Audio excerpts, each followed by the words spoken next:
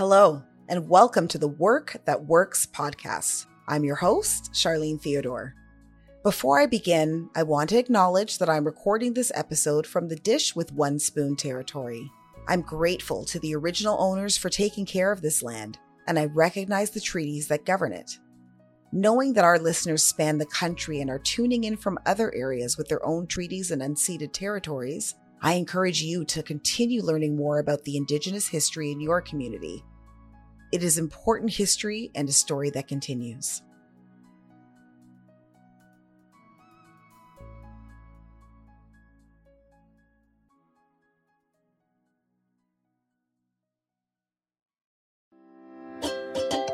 At Lawyers Financial, your satisfaction is our success. It's not that money doesn't matter. Financial, it's right there in our name. But we're not for profit, and that gives us the freedom to give you break-even pricing on insurance and investment solutions, and exclusive rates on home, auto, life, and disability insurance, just to name a few. At Lawyers Financial, we focus on you, so you can focus on your family, your firm, and your future.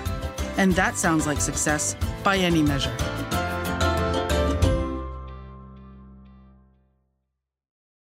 We're going to start this episode off with a quote from our guest today.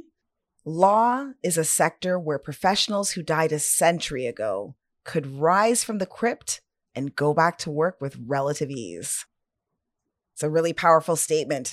That's something today's guest once said, and today we're going to talk about why that might be true and what can we do to change it. I'm OBA President Charlene Theodore, and this is the Work That Works podcast.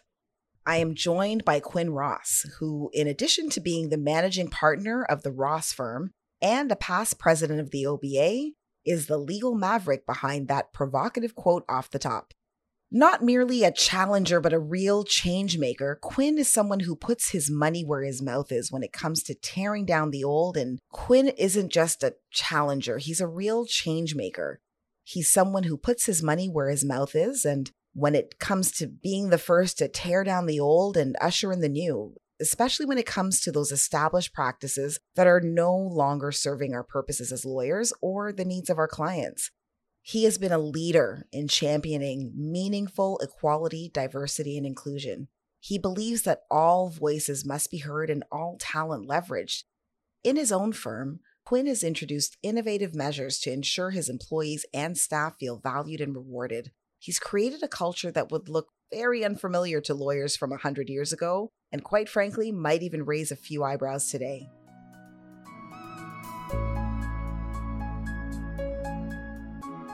All right. Pleasure to chat with you, my friend. You are a past president of the OBA. You were president at a very important time in the profession. You're someone who's very involved in the profession, even outside of your work in your own firm. And you have what I think is a really expansive view of how lawyers operate across settings and practice areas and regions. Let's talk a little bit about your business and why I think it's such a great template. You know, I really wanted to use this podcast as, like my younger nieces would say, the cheat code to kind of getting this done, right? And be able to kind of provide the roadmap, the template, and some of the kind of the hallmarks for people who are doing it differently and apply them to whatever business model you have. And so you kind of make an open claim that one day everyone will be innovating, but you're doing it now. What are you doing and why are you doing it now? So the innovation that we started with was technological, but it's evolved into human. So the first steps of the innovation were purely technological, and there was a learning curve to understand that when you apply new technology to old systems, all you do is get a shiny new piece of equipment doing the same thing your old systems did, but in a prettier way. Usually not more effective, usually not any kind of real value found from it. And we learned that when you bring in new technology and new processes, you have to change the way you do things to take advantage of those new technologies and those processes, not try to recreate what you did before with a new gadget. Mm-hmm. It's simple, and most people who watch this podcast will be like, yeah, duh. But it took us some time. Like, we had to go through we brought in this great new tool. We tried to make it do what we did before, only better. And it was a failure. And people wondered why we were spending all this time, energy, and money moving into this new tech when it wasn't really improving our lives very much. And then we did embrace the opportunity to evolve with the technology, and digging into what's called process iteration, which is not a new concept either, throughout our firm. in every practice and every administrative act that we do, we iterate, we drill down on that, we granularize it, we understand how to lean it, we know what resources are allocated to it, we know how much time, we know what we can turn robotic or with the assistance of tools, and we continually relook at that and reiterate it. And so that's keeping the systems fresh and alive and people engaged. And then we started looking at the fact that we were doing all of this and we were becoming way more successful and there was way more work and we didn't have happier people. I mean, the bosses were happy. The owners were really happy because all of a sudden we went from 1 office to 3 to 4 offices. We've got a bunch of lawyers, but our turnover rate, it was improved, but not as much as we thought we would want. Yeah, weren't able to really move the dial as much as you wanted on that. And I just want to interject here just for some context, because I know you personally, but for the people that are listening, because by the time people hear this podcast, they will have been almost maybe technologied out because it's the topic of the moment. But sure. When did you start this process? I think it's important for people to get that and understand how long you've been at this. We started going paperless in 2007. That was the first major step. It took 4 years. Yeah, it took a pandemic for most of us, but thanks for getting a head start. Yeah, no problem. And it is imperative to, I think, the future state. We've been at it for a long time and I love it. So that's sort of where it got started because I'm passionate about technology. I like playing with it. I like figuring out what it does and what it can do. So we've done all of that. We've gone paperless. We're all fully remote. Everyone can work from wherever the heck they want. They can work when they want. But that latter part, I guess, is sort of the segue into people. And so we were having this experience where we were doing this and then we were sort of stuck here and we wanted to get the dial to go over and we couldn't figure out how to get the dial to go over because we'd have important players leave and we'd be able to replace those people with other competent people, but there's cost to that and retraining and bring them back into the system. And there's the pain that it causes the other people in the workplace who've grown accustomed and like working with that other person for 8-9 hours a day. I mean, during time at the OBA and obviously before that, but I got to sort of do it in a bigger stage at the OBA, quality, diversity, and inclusion was really, really huge. And it was huge because it is. And it's because I was raised in that to believe that. And I was raised by an incredibly strong, incredibly brave, and incredibly smart mother who has taught me what it is to be a feminist and has shown me the slings and arrows that she's had to go up against, the armor she's had to wear, and the importance of doing everything we can to include 55% of the population in an equal way. And so we started with that. We just started with saying we need to ensure that we've got gender equity, if not better. And we need to make sure that we're doing pay equity properly. And we need to actually be intentional about it. We don't need just to look at the guy beside and make sure we're paying the same as the guy beside. We need to actually look at the market and what's appropriate in the market, regardless of what the guy is making, what's appropriate for this individual to be earning from a pay equity perspective. And that was sort of step one. Step two was people kept asking us if they could take their vacations. And one day after a brief discussion with my colleagues, I said, why are they asking us? They need to just let us know. They're their vacations. This isn't like something I'm withholding and doling out. It's theirs. Yeah. Take ownership of it because it's yours to own. So those sort of incremental things, and then becoming far more intentional with our communications and meetings with staff. When we had problems within either substantive problems or problems within teams, so interaction problems, we were ad hoc. You'd sit down with the person, you'd say what the problem was, and we need to get this fixed, and blah, blah, blah, all very reactive. It was definitely reactive, and it was also sort of corrective. Mm-hmm. Okay. As opposed to compassionate. And it sucks. And the result you get sucks because the person will do what you told them to do, but they will not have it in their soul aligned with what you've set them to, because they'll still be upset because you didn't address the underlying issue. So we stopped being corrective and we started communicating to ascertain why the issue was going on, understand how the person was built, understand how we could support them to be in a position where that kind of thing wouldn't happen. Because people, and I make these statements, maybe I'm a cup half full kind of person, but I think people who generally try their best. There are those who don't. But I think for the most part, people get up and they go out there and they put themselves out and they try their best. So act as though they're trying their best. Treat them as though they're trying their best.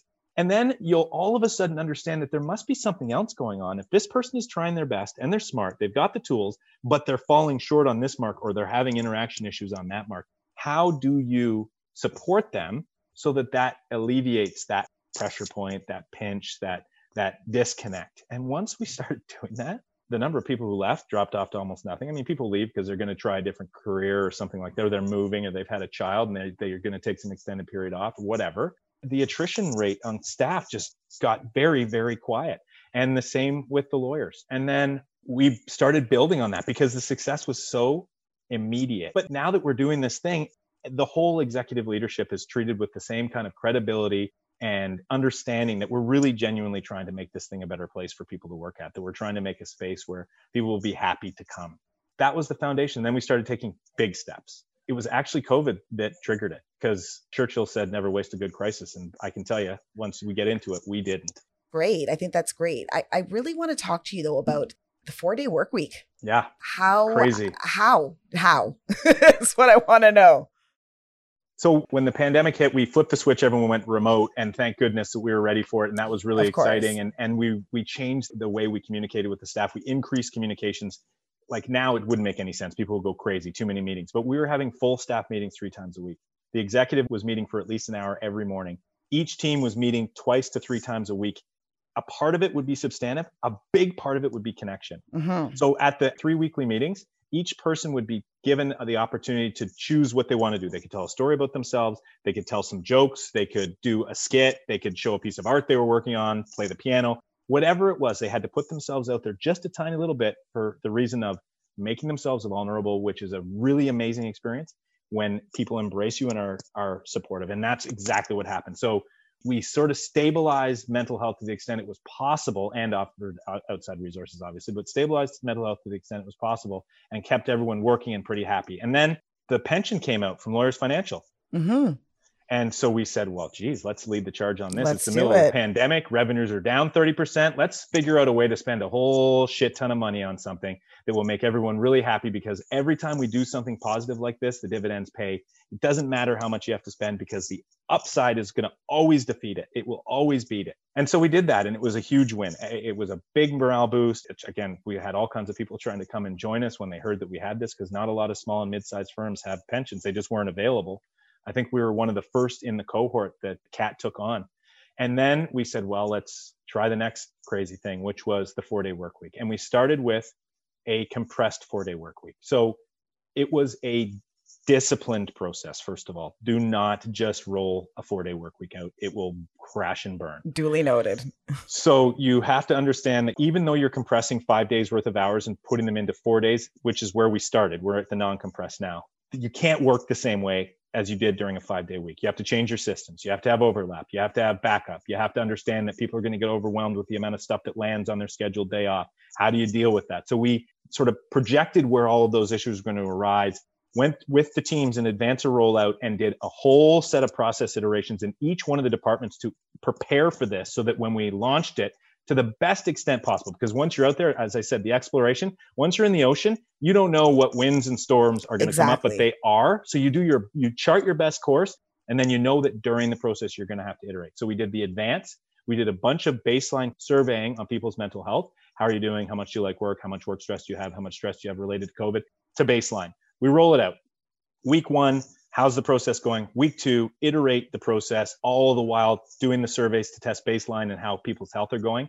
There was this incredible upswing of fatigue, psychological fatigue, physical fatigue, because we've added a bunch of hours, right? We've taken 5 days and put them into 4 days worth of hours. And the revenue targets are the revenue targets. So, and then people sort of got used to it. And then it started to stabilize, but it was always sort of, stress was down here before the 4-day work week. Once it was compressed, it hit up here, and then it dropped down again. I'm probably out of camera, but it dropped down again. Yeah. But it was still elevated. And we could see, we had planned to do it for 3 months, but we could see that people were starting to burn out. They loved it.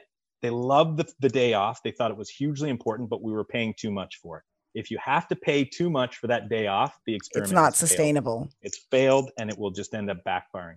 So we expedited the non-compressed, which is terrifying, because we all know we have to bill, right? We have to hit targets. We have revenue requirements. We have fixed expenses. We have to pay payroll. People have to continue on. So how do you take 20% of your week, eliminate it, and expect people to achieve their targets? And I can tell you, that's where the magic is. Okay. The thing that I've been talking about the entire time. If you take care of people, they are more efficient, more effective, happier human beings. And I can report we're over a month in now. we're exceeding revenue targets. We're in a non-compressed 4-day week. People are beyond happy. All of the staff in the surrounding firms are like, hey, I'd like to go work there.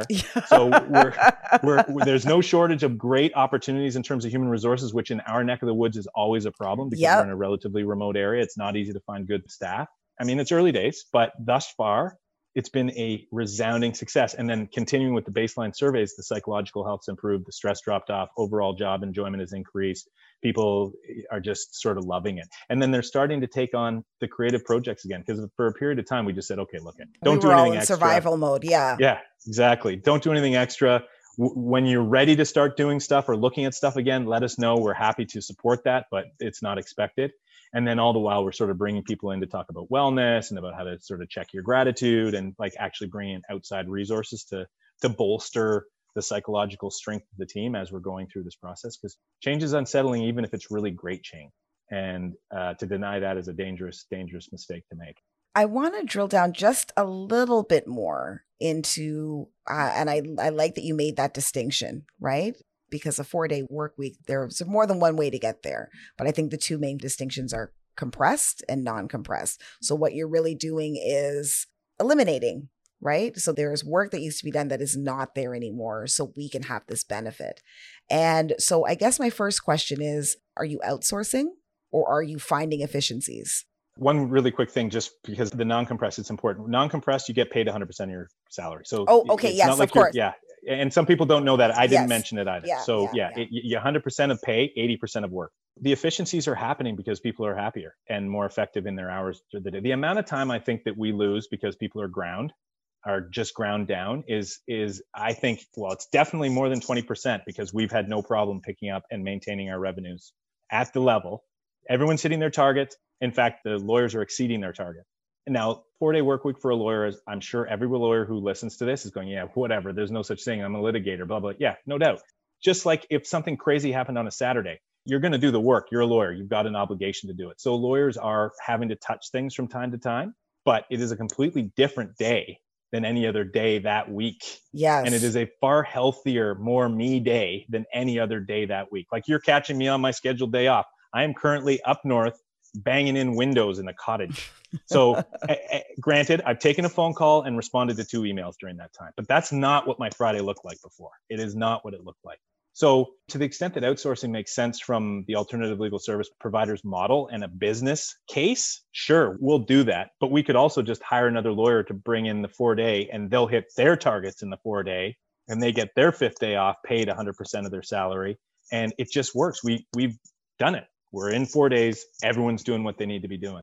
I just love it. And I want to circle back a little bit to talk about the pension plan because I'm a workplace lawyer. I've worked union side, employee side, and management side. And I do think that it is such a vital workplace benefit that contributes to the overall sustainability, security, longevity in terms of really not just attracting the best people, but retaining the best people. And what I think it's important to note, we were both obviously involved in the OBA when these discussions were coming up about Lawyers Financial and being able to give law firm owners the tools to offer this benefit. Law firm owners of any size, the tools to offer this benefit. And we both really advocated for it because it is so important.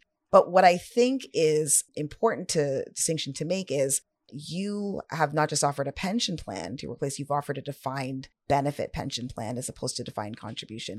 I'm for any pension plan. I'm for them in general. But if we're going to talk about the Cadillac of pension plans.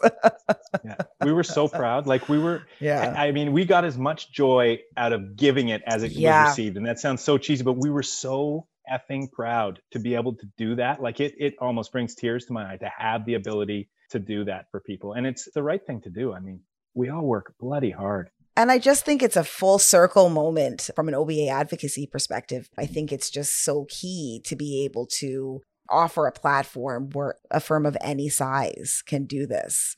You're not cut out of an offering that larger either firms or larger organizations for people who work in-house can offer. You can provide the same array of services. And so to see it kind of come full circle and to have your firm kind of be one of the inaugural firms doing it and defined benefit on top of all that. I think it's wonderful. And I think it's really going to really transform the nature of legal practices once we kind of get a few years or a few generations into this. There are a huge number. There are more available differentiators in the industry of law now than I've ever seen before in my career. The ability to set yourself, because we're behind.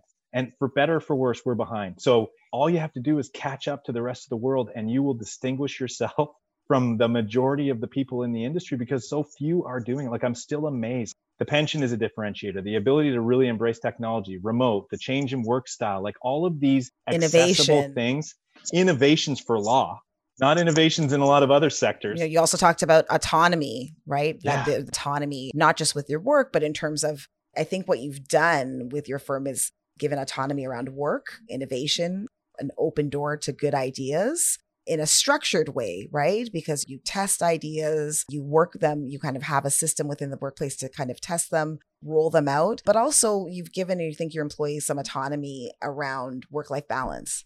And again, in that structured way. And so I think the pension plan plays a part of that, the remote ready learning, because quite frankly, if you're able to turn on a dime in this environment, I think as an associate myself, I would say, there's nothing that can come at us that we can't handle. And the approach to vacation, that's not something that I'm granting you in dribs and drabs. It's, autonomy over your practice overall. Two things on that. One of the most recent associates to join the firm is in Toronto. They're a completely remote solicitor. This is what I love. And again, you're seeing really, I think, an embrace of that in the tech industry, where they have just really said, well, all of these walls or silos in terms of how our talent is structured and where they come from and where we can source talent from kind of no longer exist. And let's embrace it and let's try it. I think that's phenomenal. I did not know that. I think that's phenomenal. Yeah, we're really excited. And the last thing, so as I said, we're in the non-compressed 4-day work week sort of final experimental stage, just making sure that we haven't missed some juggernaut of a problem. No one anticipates it, but you've got to be careful. Once that's done, everyone, lawyers, staff, go to salary, and we don't track hours. Like, there's no more hour tracking. That is the last vestige of awfulness. Please don't tell me you took 15 minutes to do X, so you're going to take 15 minutes less of your lunch. That is not a dynamic that is healthy. It is not a good dynamic. It is a dynamic of scarcity, and you must build a dynamic of abundance. And once you do that, it takes trust and it does take discipline. You can't just throw the gates open. You have to have systems, you have to have process, because people feel better within systems and process to a large extent. Like, there's the pure creatives who just want to just sort of flit about and do whatever they want to do all the time. But a lot of us, including me, I like a little structure. Like, I like to know where A leads to B and what's expected and how to do those things. I see that throughout all of these initiatives. There's a good balance of a big idea, a vision, creative, and then structure and testing and putting it out there, getting some outreach out there, then getting feedback and kind of wash, rinse, repeat. It gets easier and more natural. It gets easier and more natural to do that. We go from organic to being pretty structured with the testing and the metrics. And then the more you do it, it sort of moves back to organic again, where it feels like a natural part of the process. It's not so invasive when you receive a survey to see how X, Y, or Z is happening. You know that it's all part of the beta, figuring things out to make the next positive step. And we're getting to that point, which is a pretty cool place. It almost sort of feels startup-ish. We're doing all these neat, nimble things. And people are jazzed. Like, you get this sense of a gestalt where there's this, people are excited as a gestalt, which I love it. Is not easy to build. Well, I think that, first of all, I think you're just great. I think you're a lovely man, and I have for a long time. But I also think that I also think you're part of the changing guard in law. I think you're the new brand of leader in our profession. And I love that you are just really vocal about not just seeking input, but actively looking at old customs and our old models and seeking to, how can we improve them? How can we replace them? Because as you and I both know, the old model worked for a lot of people. But what more people are starting to realize now is that it left so many people out of the equation, right? It left so many people out of the equation. It relied on leaving people out of the equation for its success. More than just leaving them out, it was predicated on their exclusion in order to be as successful as it was. In general, for law firm owners and other employers of lawyers in various sectors, they listen to this, they say a lot of great ideas here, a lot of great principles here, foundational principles. How do I get started? What do you think is a good first step? And just some things from a practical perspective, things people should avoid or be aware of. Jeez Louise. Start in a structured manner. And it is not necessarily the most fun part, but it is the most important part because it is the part upon which all other things are built. And that is, unfortunately, or fortunately, depending on how you're built, you really do need to pick a process in your office. Pick new client onboarding. Pick one and spend an afternoon looking at every step of how you do that, and start with the fact that maybe you don't do it the same way each and every time. And that is an indication in and of itself that it's a great exercise. Yeah. But take a look at each step, each person who's involved, how it works, whether there's a better way to do it for efficiencies perspective, from the client onboarding experience perspective, and map out a new way and test it and tweak it and repeat throughout everything in your office. And once you've built that, you've got an incredibly strong foundation, and you've got a team throughout who understands that this is how we look at things now. And this is how we build and develop, and that input is always welcome. It immediately starts happening where, especially if you top down it, if you create a process from the top down, you'll immediately start getting people who participated in the iterative process coming to you and saying, well, that's great, but this doesn't work because you haven't thought about this. And that is the healthiest thing you could ever hope for in an organization, as long as it's not just a naysayer. But again, those are such small numbers compared to people who genuinely just want to make the thing better. Of course. So once you start there, then you start looking at the people, and that's the next step. And that's books and learning and talking and being compassionate and open and engendering trust. It's not easy, but it's doable, and it fills your soul with good. Yeah. It's, I think, an important reminder that we're all very privileged to work in a profession where we have amazing platforms, access to power, ability to make really sweeping changes that affect people's lives every day. And it's hard work, but there's also a lot of privilege and some fun. So speaking of the future, this time will pass. We're at a particular time where I see there are a lot of negative things about what the country, what everyone around the world is going through now with the pandemic. But I'm also of the mindset that if we don't use this as an opportunity, we have to make it worth it. So let's say 10 years from now, what would you like to see in the legal profession? And maybe let's talk about workplaces specifically and the justice sector as well. I'll break it down in terms of system and people. From the perspective of the system, I would be, with the amazing steps that have been taken within the justice system in Ontario, in the modernization of the courts, in such an incredibly compacted time frame, considering how long it's taken us to get to this point and how much has been accomplished in the last several months. It's not enough, not nearly enough.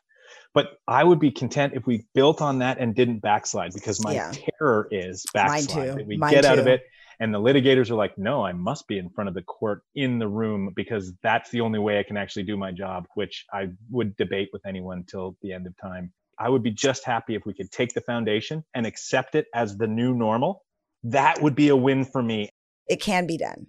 And you're proof that when you are committed to making those transformations that are so needed, and quite frankly, that as a profession we've already identified are needed in the justice sector and in our work environments as lawyers, that if you are truly committed to it and you dedicate the time and the resources through, I wouldn't say trial and error, but through the natural process of learning and improving a process, you come out the other side with, again, a sustainable, profitable, healthy business where there is equality of opportunity for the diversity of lawyers in our profession that exists right now. I just think what you're doing is great. It was a pleasure, as always, to talk to you. I'm excited for people to hear what you have to say, and I'm excited for the engagement that's going to come following this conversation once we share it with everybody.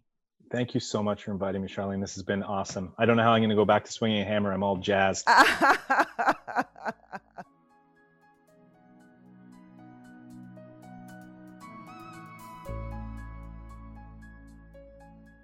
Thank you to Quinn Ross for such an enlightening discussion.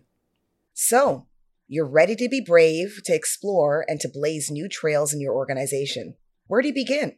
Quinn reminded us that successful change makers combine systemic change with philosophical change. One of my goals with this podcast, as you've heard me say, is to provide listeners with the cheat sheet for making a better workplace. So what I think we can take away from this episode is this. As a start, take a long, close look at just one process in your organization and consider all of the steps and the people it involves, how well those elements are working, and whether there's a better way to do it. Is there a new approach that would improve efficiency or the client and lawyer experience? Map a new course and recalibrate as needed. Next, remember to apply these new processes in a structured way. Measure their efficacy, gather feedback from everyone on your team, and readjust accordingly. When the Ross firm introduced a 4-day work week, they did so in a disciplined manner that involved a whole set of process iterations, baseline surveying of mental health, and regular check-ins with staff as the rollout evolved. The end result? A happier team that regularly exceeds revenue targets and a firm that suffers very little attrition. We also learned adapting new technology can create new efficiencies, but you can't simply apply new technologies to old systems and expect to reap the rewards. Rather than attempt to recreate what you did before with a new gadget or tech tool, you have to ensure your processes evolve alongside the technology to take full advantage of what it has to offer. We learned equality and inclusion are critical to a healthy and sustainable workplace ecosystem. Ensuring pay equity is done right in your workplace will help you achieve this. This means not just looking at what the other guy is earning, but really going to market and researching what compensation is appropriate for the role from a pay equity perspective. Quinn's story teaches us that wellness and productivity are inextricably linked. So investing in your employees pays dividends. Be kind, provide compassionate spaces, encourage your team to rest and recharge. Our final lesson this episode, seize on that great idea. Implement it with structure and testing and then feedback. Before you know it, you will have effected a culture shift that has overcome stagnation to become a vital, profitable, and sustainable legal workplace. The Work That Works podcast is produced by the Ontario Bar Association. I want to hear from you. We want to hear from you. Let us know what you think. How are the ideas we're discussing here having an impact on your workplaces? You can find the OBA on Twitter at OBA Lawyers, and you can find me on Twitter at CharleneYYZ. Use the hashtag WorkThatWorks, and let's keep this conversation going.